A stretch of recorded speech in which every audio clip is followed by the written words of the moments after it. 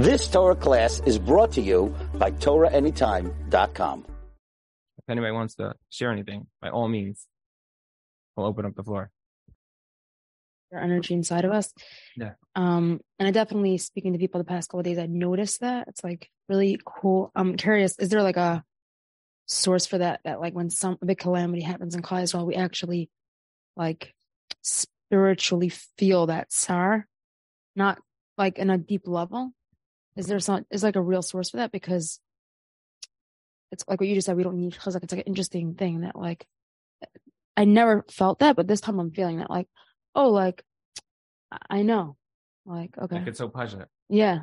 Right? Like chazak, like, I know. It's like so simple. And I don't usually feel like even COVID, I felt like I needed a chazak. This, right. For some reason, like, just like a slap. It's like, whoa, like, yeah. I feel it. It's like a weird feeling. Yeah.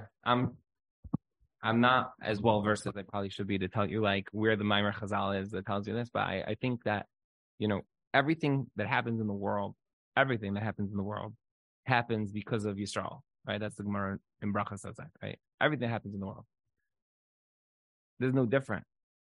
But like, it's not like some, I don't know if you even know, but there was like a very large earthquake in Afghanistan right over the last few days. And I think that would be our chizuk, meaning like that would be something that you would need chizuk for. Somebody would say to you, by the way, there was an earthquake in Afghanistan, right? Make sure you remember, right? Like Hashem controls the world. And like you see in a minute, right? Nobody's talking about that because that's almost like too far from home. This is so acute and so real that I think it's just so pasha. Like you're saying, it's just so pasha. Like the feeling is there, the energy is there. And I just think that like a nuclear energy, like it could be misused. It could bring somebody into depression. It could bring somebody into anxiety. And I think it's just important to just keep ourselves up a little bit. I think that's the Avodah. I think it's to keep our head above water and make sure that we're treading water and that we're able to surf this wave in the right direction and do the right thing. I don't know what the makar of this is. No, I don't know what the makar is. But I think that if you're feeling it and everybody's feeling it, then there's probably some truth to it. Someone said that they want to help hands-on.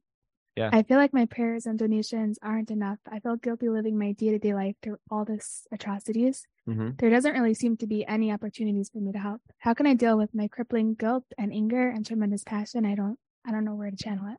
Yeah, it's true. It's true. I think that a lot of people want to like hands-on contribute and do something.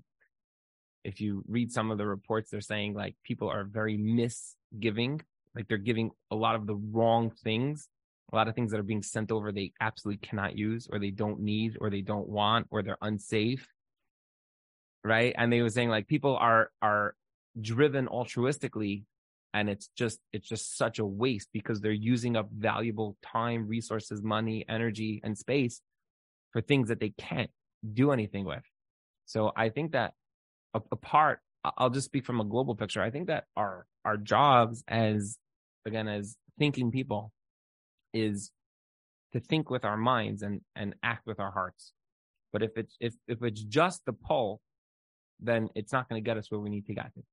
So what can somebody do on a physical level? I'm sure there's a lot of things. I don't know, but I'm sure there are a lot of things that can be contributed. I'm sure there's a lot of things that the army and civilians do need. I'm sure there's tons. We focus on like the epicenter of the story, but there's such a wider net here from different communities and people. I mean, it's just massive what's going on. Even, the north of Eretz Yisrael, they keep saying, okay, this community has to leave. This community has to leave. You're talking about very, very large amounts of people that need real assistance. So I don't know the answer, but there's 1 million verified funds that can use your resources and your time and your money. I do think that aside for that, for the direct action of people doing things like anger, I don't know if anger is, I don't know, you disagree with me, but I don't know if anger has like much of a place. What is your anger going to drive you to do? I think that our emotions are drivers. Our emotions cause motion. And you have to make sure you're not just running into a wall. I think that that's the key. If somebody has anger, I don't know that I don't know. Like, like don't act on anger. Act on compassion, act on grief, act on sadness, act on love. Ahavas Yisrael, right? Channel it. Be in control of those emotions. So the sentiment is for sure shared by, I think, everybody. There's no question in the world. I just think that every person has to make sure that whatever we're acting is productive and that it doesn't hurt us, our families, the ones around us, just because we have an emotional charge. I think it's especially people who have children, so careful. But I will say, again, you could disagree with me. I think it's important. I remember when 9/11 happened. I'm a little older than some of you, maybe not all of you, but I'm a little older than some of you. I remember when 9/11 happened. I watched it from my yeshiva. I watched the buildings fall because I was on Ocean Parkway. I literally watched the buildings fall. And I remember right away after it happened, not that day, a couple of days later, my father turned to me and said, "Let's go. We're going to Lower Manhattan." I was like, "Lower Manhattan is a closed zone. You can't go there right now." He's like, "We're going." We ended up in Lower Manhattan. My father took me to the rubble, which was still smoking. And he said, "Look with your eyes. You should see this. This will be seared in your mind for all time. You lived through 9/11. You saw it with your eyes. Don't see it on the news. I want you to see this with your eyes so that it's seared into your brain, to understand that, like, this is what the world stood for, money and power. And now what? Now, so that's what I'm saying. I don't think that somebody should see the videos now that are going around. They're horrific, horrific things. And people should not be buried under that. They should not be buried under that. 100%. I agree with that sentiment, 1,000,000%. But I'm saying if somebody's talking to you, talk to your children, talk to each other. I think it's okay to say to your kids, let's sit down and say a Kapitel Tehillim. Let's understand what it means for people to be displaced. Let's understand when there's something bad that happens in the world. What do we do now? That's I think a healthy thing, right? When a child sees an ambulance pull up to the neighbor's house, and a child runs and grabs the Tehillim and says a Kapitel Tehillim, those parents are amazing parents. When they're screaming at the kid, "Why is it that you're not taking out a Tehillim now?" That's not the child's fault. That's already the chinuch. Understand? That's your child is not prepared. Your child is not prepared. So the only thing your kid knows is to look out the window and just look at the lights that are going like this in the front of the car, because they weren't prepared. They didn't understand how to channel their emotion. They didn't understand the neighbor's having something wrong. You don't want to say, "What happened? Who was it?" That's not what you do. It's not appropriate. You pull out a Tehillim and you go, "Oh, my neighbor's going through something. I hope they're okay." Maybe you call up me and say, "If you need anything, I'm here for you." This is channeling our emotions. This is emotional development. We need it for ourselves. We need it for our children, for the people who will rely on us, whether we have students. 100%. I don't think there's something wrong not exposing them, Khalila, to like these things adults shouldn't see. They're horrible, horrific things. But things that children are exposed to, every kid is exposed to this. Everybody's talking about this. So what do they do with that? They should know. We sit down, we say a Kapitel Tehillim. This is real. I made a Kabbalah for this. That should be the words that come out of a child's mouth. It only happens if there's a real conversation. It doesn't happen if you just try to shelter them and they don't have any capacity to deal with any sort of adversity in their life. So I do think it's important. Yeah, 1 second. Ruby. Go ahead. If you could help me understand this, but one of the first things that I thought of and I felt when I heard about this and saw everything that was going on was we just went through a period in the Eretz Yisrael. There was so much divisiveness and so much sinna going on, and to all of a sudden to this happening. And I was saying there has to be a connection. There has to be something, right? We're going from one day to the one thing to the next. Yeah. I mean, there's no question in the world that if you look in Chazal, they talk about how in some of the worst generations, if you look through Shaftim, in some of the worst generations spiritually, when they had Achdus, they were protected. And some of the best generations spiritually, when they did not have Achdus and they were separated, that was when there were breaches, like in each other. That was when there was breaches in the walls of protection around Klal Yisrael, for sure. I will say, I think it's very important to say, and again, this is something that I was told many times as a child, is that we don't try to play God. We don't try to figure out why things happen. We don't try to say, "Oh, if they would have only done this, then this would have." No, that's not how it works. We don't say it's because it's sneeze and because of Lashon Hara. It's just not our way. We don't do that. We don't play God. Hashem has his cheshbainis. We do our best. If somebody wants to work on anything that they think may have needed chizuk in the world, by all means, go ahead and do that. Right? Reb Zilberstein said everybody should work on Shmira Shabbos. But we keep Shabbos. No, every person, this is what he said, every person should take out a sefer and learn 2 halachas of Shabbos every Shabbos. That will be a Shmira for you and your family. This year, especially, he said we need it because Rosh Hashanah came out on Shabbos. There was no Tekiyah Shefer. So Shabbos is the Shmira. 2 halachas of Shabbos every Shabbos. How hard is that to do? Very, very simple thing to do, right? That's something that I think every person, that should be the catalyst to do. I don't disagree with you. And I think the world, by the way, has recognized that what you're saying is true. Amazingly, that Eretz Yisrael, the people in Eretz Yisrael were more divided now than they ever were. And in a split second, unity government, we're all hands, kumbaya, let's sing songs, and they're running off the war altogether. But you want to know something? That's the beauty of a Jew. Rabbi Berkowitz always spoke about this. Said, that's the beauty of a Jew. I remember Rabbi Berkowitz was once talking, gave a share, and he said, it was also a similar time in Eretz Yisrael where they were arguing about this, that, and the other thing. Rabbi Berkowitz said, I guarantee you, if you take the most Haredi guy in the world, take the most liberal Zionistic guy from a kibbutz somewhere, I guarantee you, if an Arabic guy was running after the Hasidic guy, or vice versa, he's running after the kibbutznik, I guarantee you the other one will step in because he's your brother. And all the people in the West, in America, oh, please, sir, thank you, ma'am, how you feeling today? If they saw something happen, they would take out their phones and they would video it. They would stand back. They would just wait for it to be over. They would wait till they get the likes and the reposts and they would sell your video. They would sell you down the river for nothing. That's what it means to be a brother. Yeah, we could have argument. We could have disagreement. Sometimes it doesn't appear to be very pleasant, for sure. But I think that this is the test right here. And we all passed the test.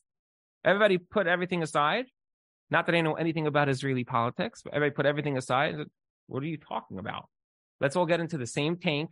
Let's all get into the same unit. Let's go fight. Let's go help communities. So you're right. But when we're tested, where do we end up? Like the most beautiful synergy spectrum of people. Being mechazik each other, being mesamech each other. Like amazing. You see like some of these soldiers that were supposed to get married.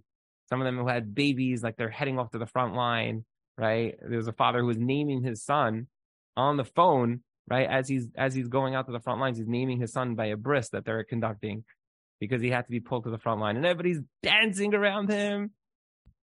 They're so excited. Our brother had a baby. That's what it means to be a Jew. You're crying outside the circle and you're dancing inside the circle. There's this dichotomy. It is part of what it means to be a Jew.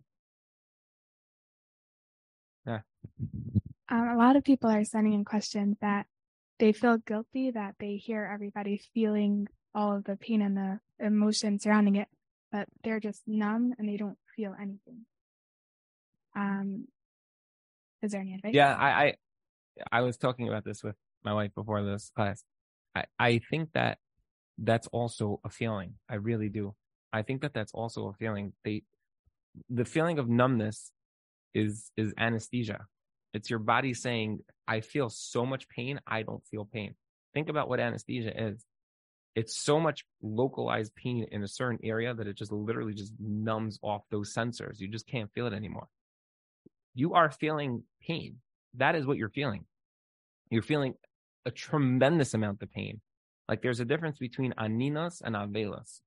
Aninos is right after somebody passes away, you're an einin. In that state, a person is pater from mitzvahs. Why? Because they're literally in a state of shock. In that moment, you can't put on tefillin then. You're just in a state of shock. That's aninos. That's what these people are experiencing. Avelos is when we sit down and we're makabel panim and people come in and you talk to them. That's the state that other people are in. If you're in a state of aninos or if you're in a state of avelos, I think both of you are grieving the same thing. You're just feeling differently, but you're both sharing in the same collective grief. It's not a reason to feel guilty just because somebody else is able to sit Shiva. They're talking, they're able to converse, and they're able to talk about it. and you're not. Doesn't mean that you're apathetic. It means that you're numb. You're still in aninas. There will be a point that you will feel it. It will hit you. And at that time, you'll be able to talk and express it. So I don't think that there's a negative here. I think that most people who are saying this, I think are just saying that. I think that Matzi Yantiv, I was in that state. I would just say for myself, I felt like I was in that state. There's no words. There's no speech. There's no articulation of what you're feeling and what's going on. It's like you're writing this, like, I don't even know what you're writing. You can't even process it. So I would say to all those people who feel that, like, Ashrecha, we're all in this together. You're just in a different state of mourning than somebody else is. And soon some people will transition. They'll get into the shleishim. And soon some people will be in the year. That's where they'll be holding. And then some people will be in past the year, where it's like forgotten, where it's nishkach ben alev. It will happen. It will happen. We move on. It will happen. For me, I feel like I'm in the avela stage. But everybody, to each their own. But don't think that you're apathetic. Nobody's apathetic. You cannot have heard this story and been apathetic. The most liberal people in the world who hate our guts are crying. They're sobbing on camera. They're sobbing. There's no yid in the world that is experiencing this who has no feeling. It's not possible. I don't believe that at all. I think that they're in a state of shock. They're in a state of aninas, and that's fine. That's beautiful. That means that you're alive.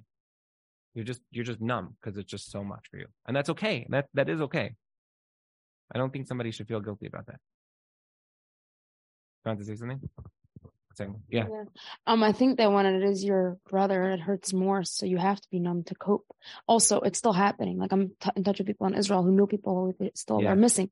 Meaning it's a coping mechanism because it's still happening. Yeah. Like Avelos is after the person dies. Right. Like it's sort of like a protectiveness to like protect yourself because you're like, I don't know. There's gonna be more people. I don't know. Yeah. So like I speak to people that are numb. I'm like, how are you numb? They're like, because I don't know. Yeah. Like what's gonna happen next? If I freak out now, then it's like too like, well, like how am I going to live? Right. So it's a fear of just protectiveness. I think that like, it's not that you're bad, that you're not feeling. I think it's like you're protecting yourself because you're just scared of what's going to come next. Right. Does that make sense? I agree. 100%. I have a question that maybe, I don't know. People have, like, we're coming from, like you said, David Hashem, we're coming from obviously the highest point of the year, and you said some Simchas Torah and Kiras Elokim and Avinu Malkeinu, and I felt a lot of hope this year because I was thinking like, hey, we went through COVID. It's finally, whatever. Like I'm saying, people now are sick with COVID recently, and it's like, oh, you have COVID. Oh, it's like saying you have the flu.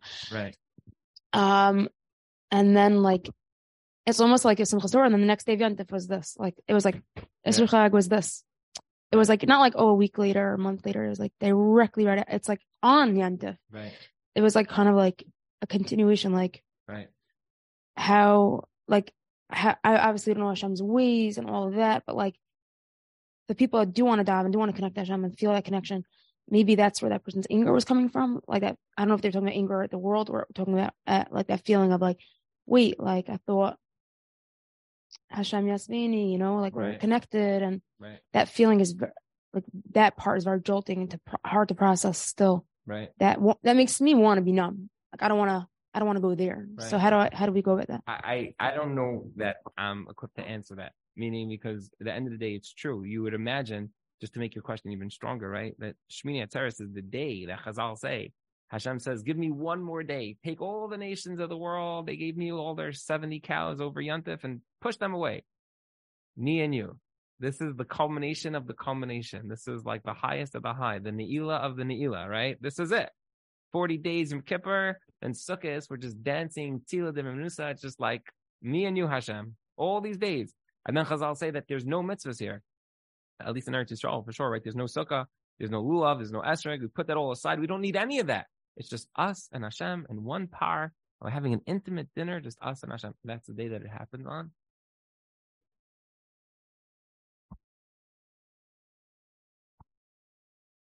I don't know. But there's a plan.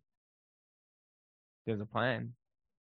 The person you're having dinner with is the one who's making the plan. He's running the plan. good. He tells you, don't worry. Just watch. Stand back. Buy some popcorn. Watch this play out. It's going to be painful. Yeah. I want you to get close to me because we're going to go through something together. That's what this is.